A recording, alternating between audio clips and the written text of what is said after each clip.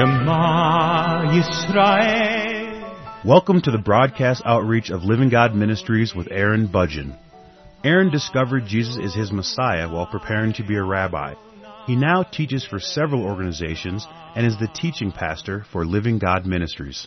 Strongly distinguishing between the Old and New Covenants, Aaron presents the Scriptures from a Judaic and historical frame of reference.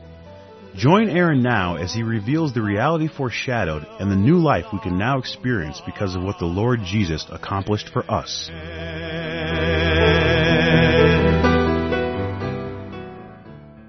I'm presenting a series of programs on the subject of once saved, always saved, and today's program is a continuation of the previous one where I'm addressing some of the common verses that people refer to when having discussions about this subject of can a person lose their salvation or can a person reject the salvation that they have. I'm addressing a number of verses. I certainly am not going to be able to cover all of the verses that people refer to in these programs, but I am able to cover the general topics, the general issues that need to be understood, need to be raised in order to look at the Scripture passages that people bring up. For example, the issue of the gospel. That's a very important topic because it is our perspective of the gospel that establishes the lens through which we examine the Scriptures and interpret and understand many of the Scriptures that can be read in an ambiguous way. And so I am spending time with a number of verses in order to help you have the tools that you need in order to address the other verses that will often come up that I simply don't have time to address. In this program, what I'm going to spend some time with is Philippians. Philippians chapter 2, between verses 9 and 13. Verse 12 is the one that usually comes up, but I'm going to read the whole section between verses 9 and 13, where it says, beginning in Philippians chapter 2, verse 9, "Therefore God also has highly exalted him, and given him the name which is above every name, that at the name of Jesus every knee should bow, of those in heaven, and of those on earth, and of those under the earth, and that every tongue should confess that Jesus Christ is Lord, to the glory of God the Father. Therefore, my beloved, as you have always obeyed, not as in my presence only, but now much more in my absence, work out your own salvation with fear and trembling. For it is God who works in you both to will and to do for His good pleasure." It's verse 12 that people will normally refer to whenever this subject comes up. Again, in verse 12, "Therefore, my beloved, as you have always obeyed, not as in my presence only, but now much more in my absence." What people will do is they will look at that and they will say, now, it says that they obeyed in the presence of Paul, and so he is now admonishing them to continue to obey in his absence. Well, what does this mean? What does it mean to obey? When people read this, the initial assumption is generally the assumption that it means you are going to obey the commandments of God. You can start with the first 10 that He gave on Mount Sinai and just work your way down from there. In addition to that, make sure you spend some time in the Gospels in order to continue to generate a list based on everything that Jesus said. Now, if this is the case, then this is how this verse is going to be interpreted. It's going to be interpreted as, now make sure, now that you are saved, make sure that you live a life in obedience to the law. What is the law? It is the Old Covenant. So make sure that you live according to the Old Covenant. If there is a new covenant, well, it's going to have to be the kind of covenant that perhaps renews the old. Because we can't give up the old if this is what it says, that we are to obey. Obey what? Well, obey the law of God. And so if the new covenant has something to do with obey the law of God, maybe it's just a renewal. Maybe it's just a continual proclamation. Or maybe it's just a little bit more refined. You know, we take out the sacrificial system that was in there, but we keep everything else. This is what people will end up doing. But I certainly do not subscribe to any of these beliefs at all. It is my understanding, according to the prophecy that was given by Jeremiah, that the new covenant would not be like the old. So if it's like the old, it certainly is not the new covenant that was prophesied through Jeremiah the prophet. This is important to understand. If you don't understand this, then how are you going to navigate through something like this? If you do not understand the differences between the Old and the New Covenants, then there probably is going to be no alternative but to consider this to be an admonition to live in obedience to the Mosaic Law. This will be the default. Or maybe just the law of the church. Or maybe just a few laws.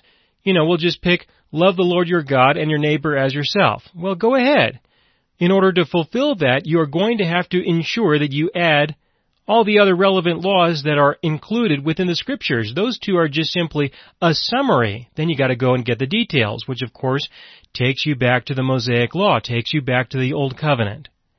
The reason why it is read this way is because it is written in a way that can be ambiguous.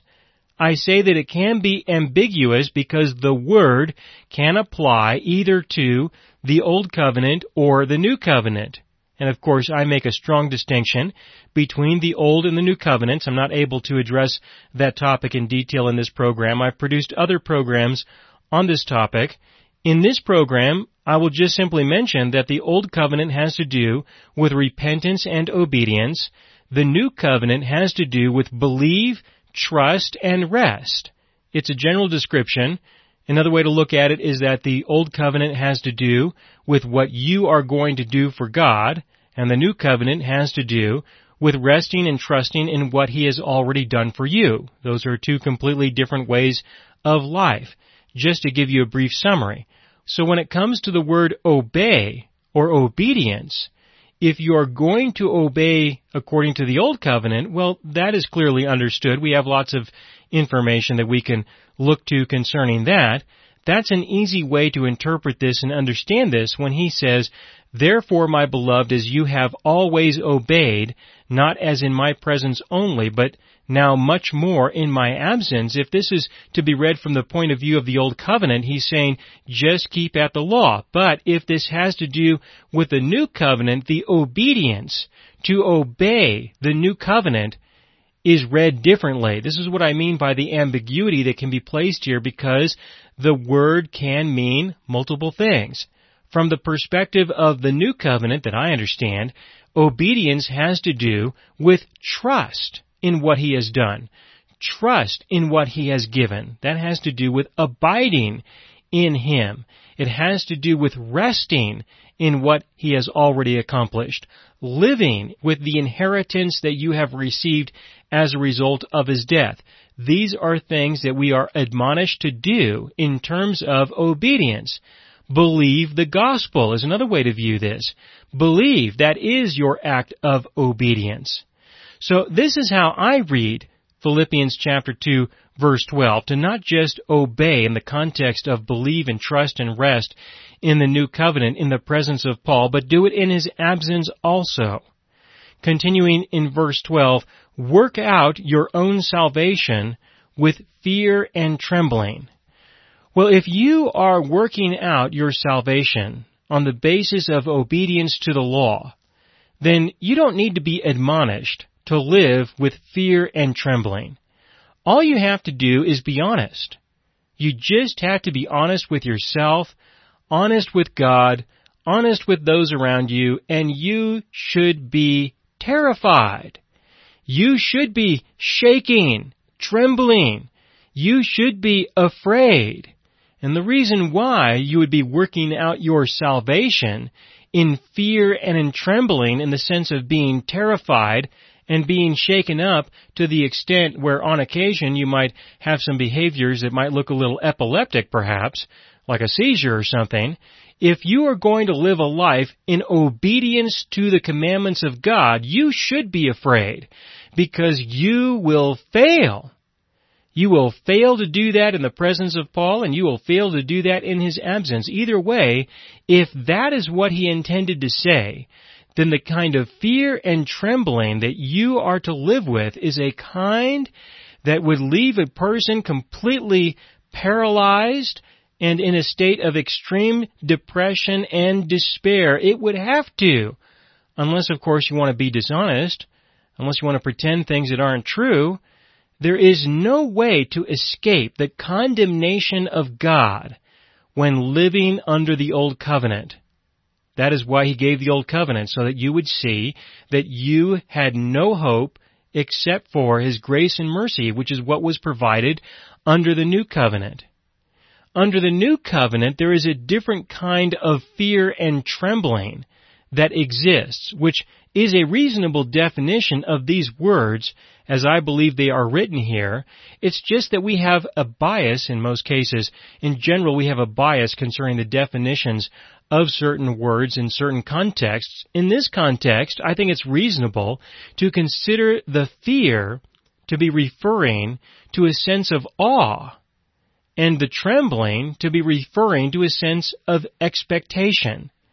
It's my opinion that this would be a much better rendition of the words that were used here. It's reasonable to understand them from that point of view in our language in English. Again, in verse 12, "Therefore, my beloved, as you have always obeyed, not as in my presence only, but now much more in my absence, work out your own salvation with fear and trembling," in the sense of with awe and expectation. Obey the gospel, believe the gospel, and work out your salvation according to the gospel with a sense of awe and expectation of what the Lord your God is going to do. In verse 13, "For it is God who works in you, both to will and to do for His good pleasure." Well, how can He work in you if you're so busy and preoccupied with you working in you in order to live in obedience to whatever list of commandments you'd like to try?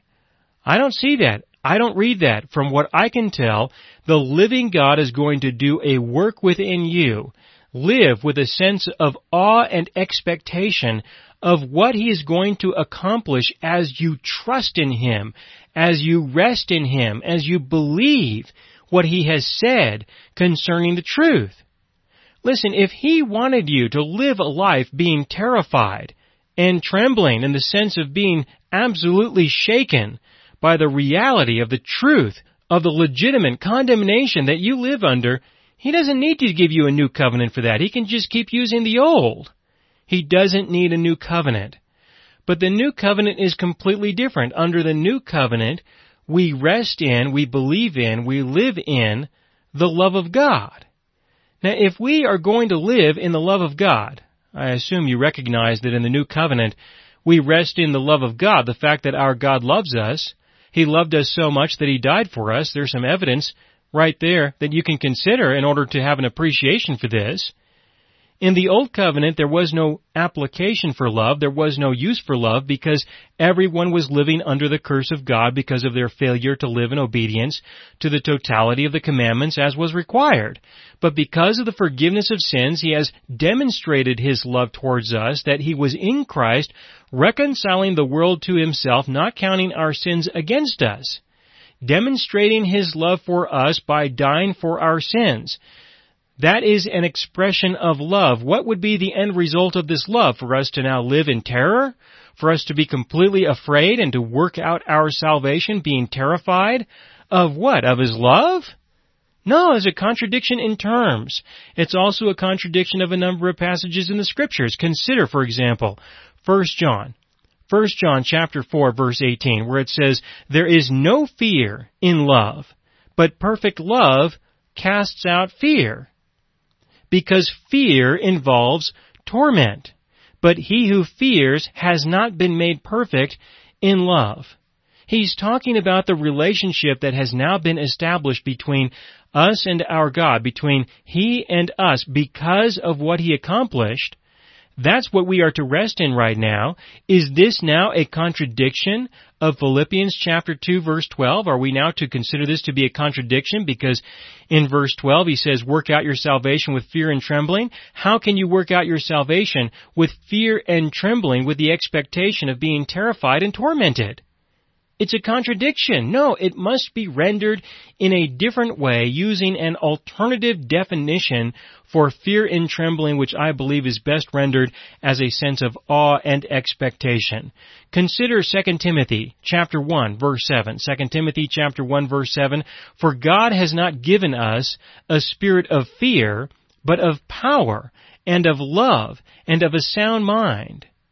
Now, how are we going to live with a sound mind, with power, and with love if we're living in terror? He has not given us a spirit of fear. So how can it be rendered the other way?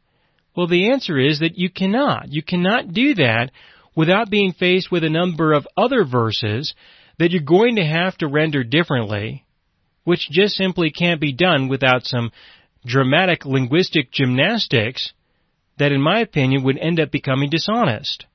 It's legitimate to render Philippians chapter 2, verse 12 in a different way. It's legitimate to do that and preserve the other verses that are more clear about the comparison and contrast between fear and love, as in the examples that I gave, 1 John chapter 4, verse 18, and 2 Timothy chapter 1, verse 7. Colossians chapter 1, verse 23. I should read from verse 19 down to verse 23. In verse 23 he says, "If indeed you continue in the faith, grounded and steadfast, and are not moved away from the hope of the gospel, which you heard, which was preached to every creature under heaven, of which I, Paul, became a minister." Think about that for just a minute. If you indeed continue in the faith and are not moved away from the hope of the gospel. This is a verse that people will often refer to in order to suggest that you can move away from the hope of the gospel. You can turn away from the gospel. You can turn away from your salvation. You can just simply reject the living God. Think about that for just a moment. I'm going to go back up to verse 19. In Colossians chapter 1, verse 19, "For it pleased the Father that in Him all the fullness should dwell, and by Him to reconcile all things to Himself by Him, whether things on earth or things in heaven, having made peace through the blood of His cross. And you, who once were alienated and enemies in your mind by wicked works, yet now He has reconciled." Think about that for just a minute, please. He has reconciled you to Himself in the midst of your condition, in the midst of your situation, that you were alienated, you were an enemy in your mind through your wicked works, which were what? They were any works which were contrary to the law. How many do you need to accomplish that? Only one. One, and you will be in the situation where you are wicked and you need to be reconciled, which is why He did this. And this is something that He did for us. Continuing again in verse 21, "And you, who once were alienated and enemies in your mind by wicked works, yet now He has reconciled in the body of His flesh through death to present you holy and blameless and irreproachable in His sight." What He is saying is that He has forgiven you. He has reconciled you so that He could present you holy and blameless and irreproachable. So did He do that because you obeyed? Because you obeyed the law? Because you obeyed commandments? Because you worked out your salvation? No, He is able to present you in that way because of what He did through forgiving your sins. Now there's one more step to be understood concerning this, which He does mention in a few more verses in this chapter, but I want you to consider the explanation that I gave concerning the gospel, that the gospel has to do with the forgiveness of sins and the restoration of the Holy Spirit. It is through the forgiveness of sins that you are reconciled to God. But if you are going to be saved and declared to be holy and righteous and blameless and irreproachable in His sight, it's going to be accomplished through the resurrection. That is where it is going to be accomplished. Continuing to read in verse 23, "If indeed you continue in the faith, grounded and steadfast, and are not moved away from the hope of the gospel." What this means is that you are to be grounded in the truth of the forgiveness and the reconciliation that you have received, and you are to embrace that so that you can continue in the faith. You are to continue and be grounded and steadfast so that you can continue and not be moved away from the hope of the gospel, which is not just about reconciliation, but it is about being resurrected. Resurrected right now through the indwelling presence of the Holy Spirit.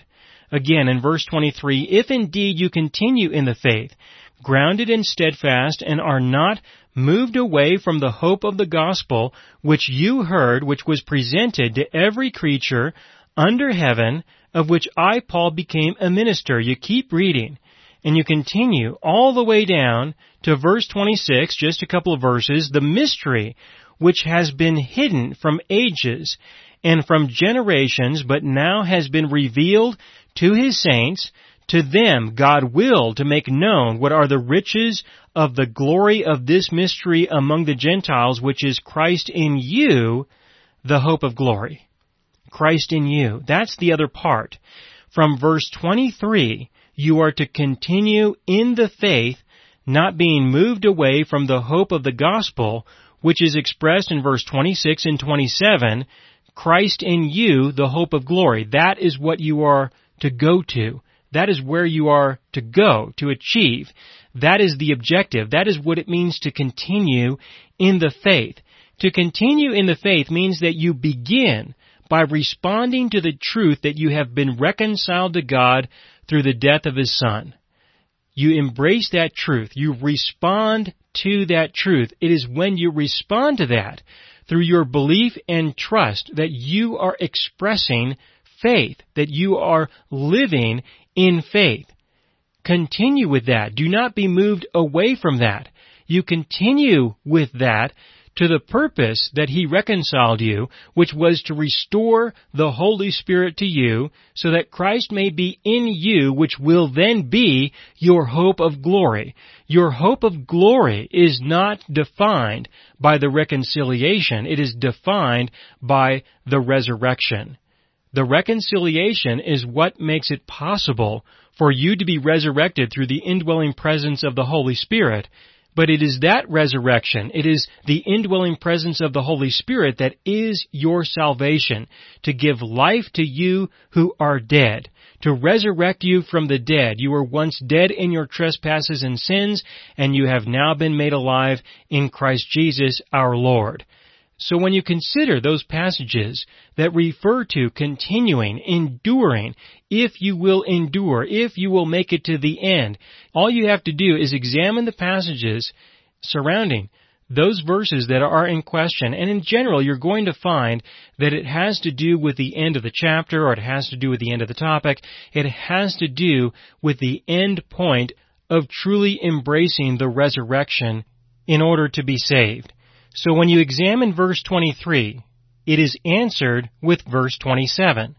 If indeed you continue in the faith, grounded and steadfast, and are not moved away from the hope of the gospel, is fulfilled in verse 27, where it says, to them God willed to make known what are the riches of the glory of this mystery among the Gentiles, which is Christ in you, the hope of glory.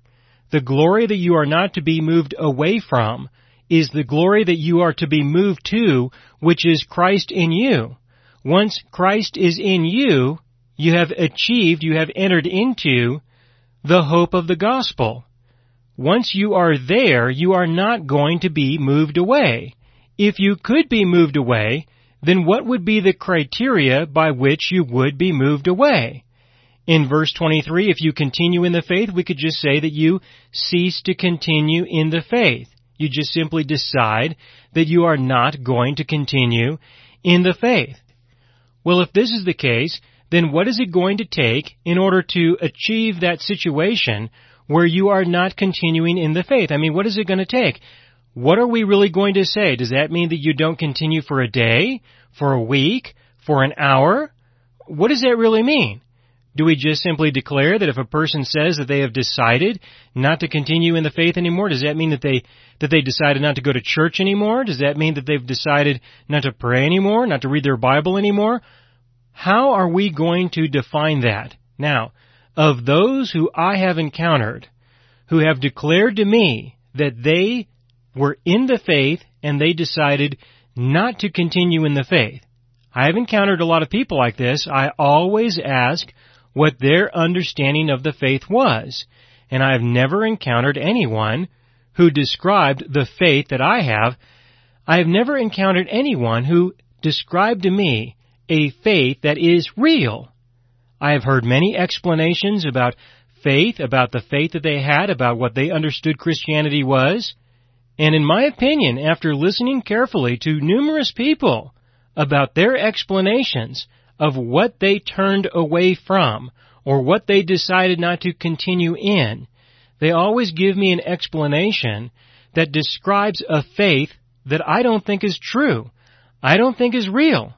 And so if that's the case, I always tell them the same thing, and that is that I believe that they made the right decision. They made the right decision by turning away from the faith that they described, because that faith is not the real faith. Instead, they should discover what the real faith is, what the real gospel is, what it really means to be in Christ, what it really means for Christ to be in you, to discover what that is, because that is a faith that is true, and it is a faith that they would never turn away from. And I will continue with this in the next program.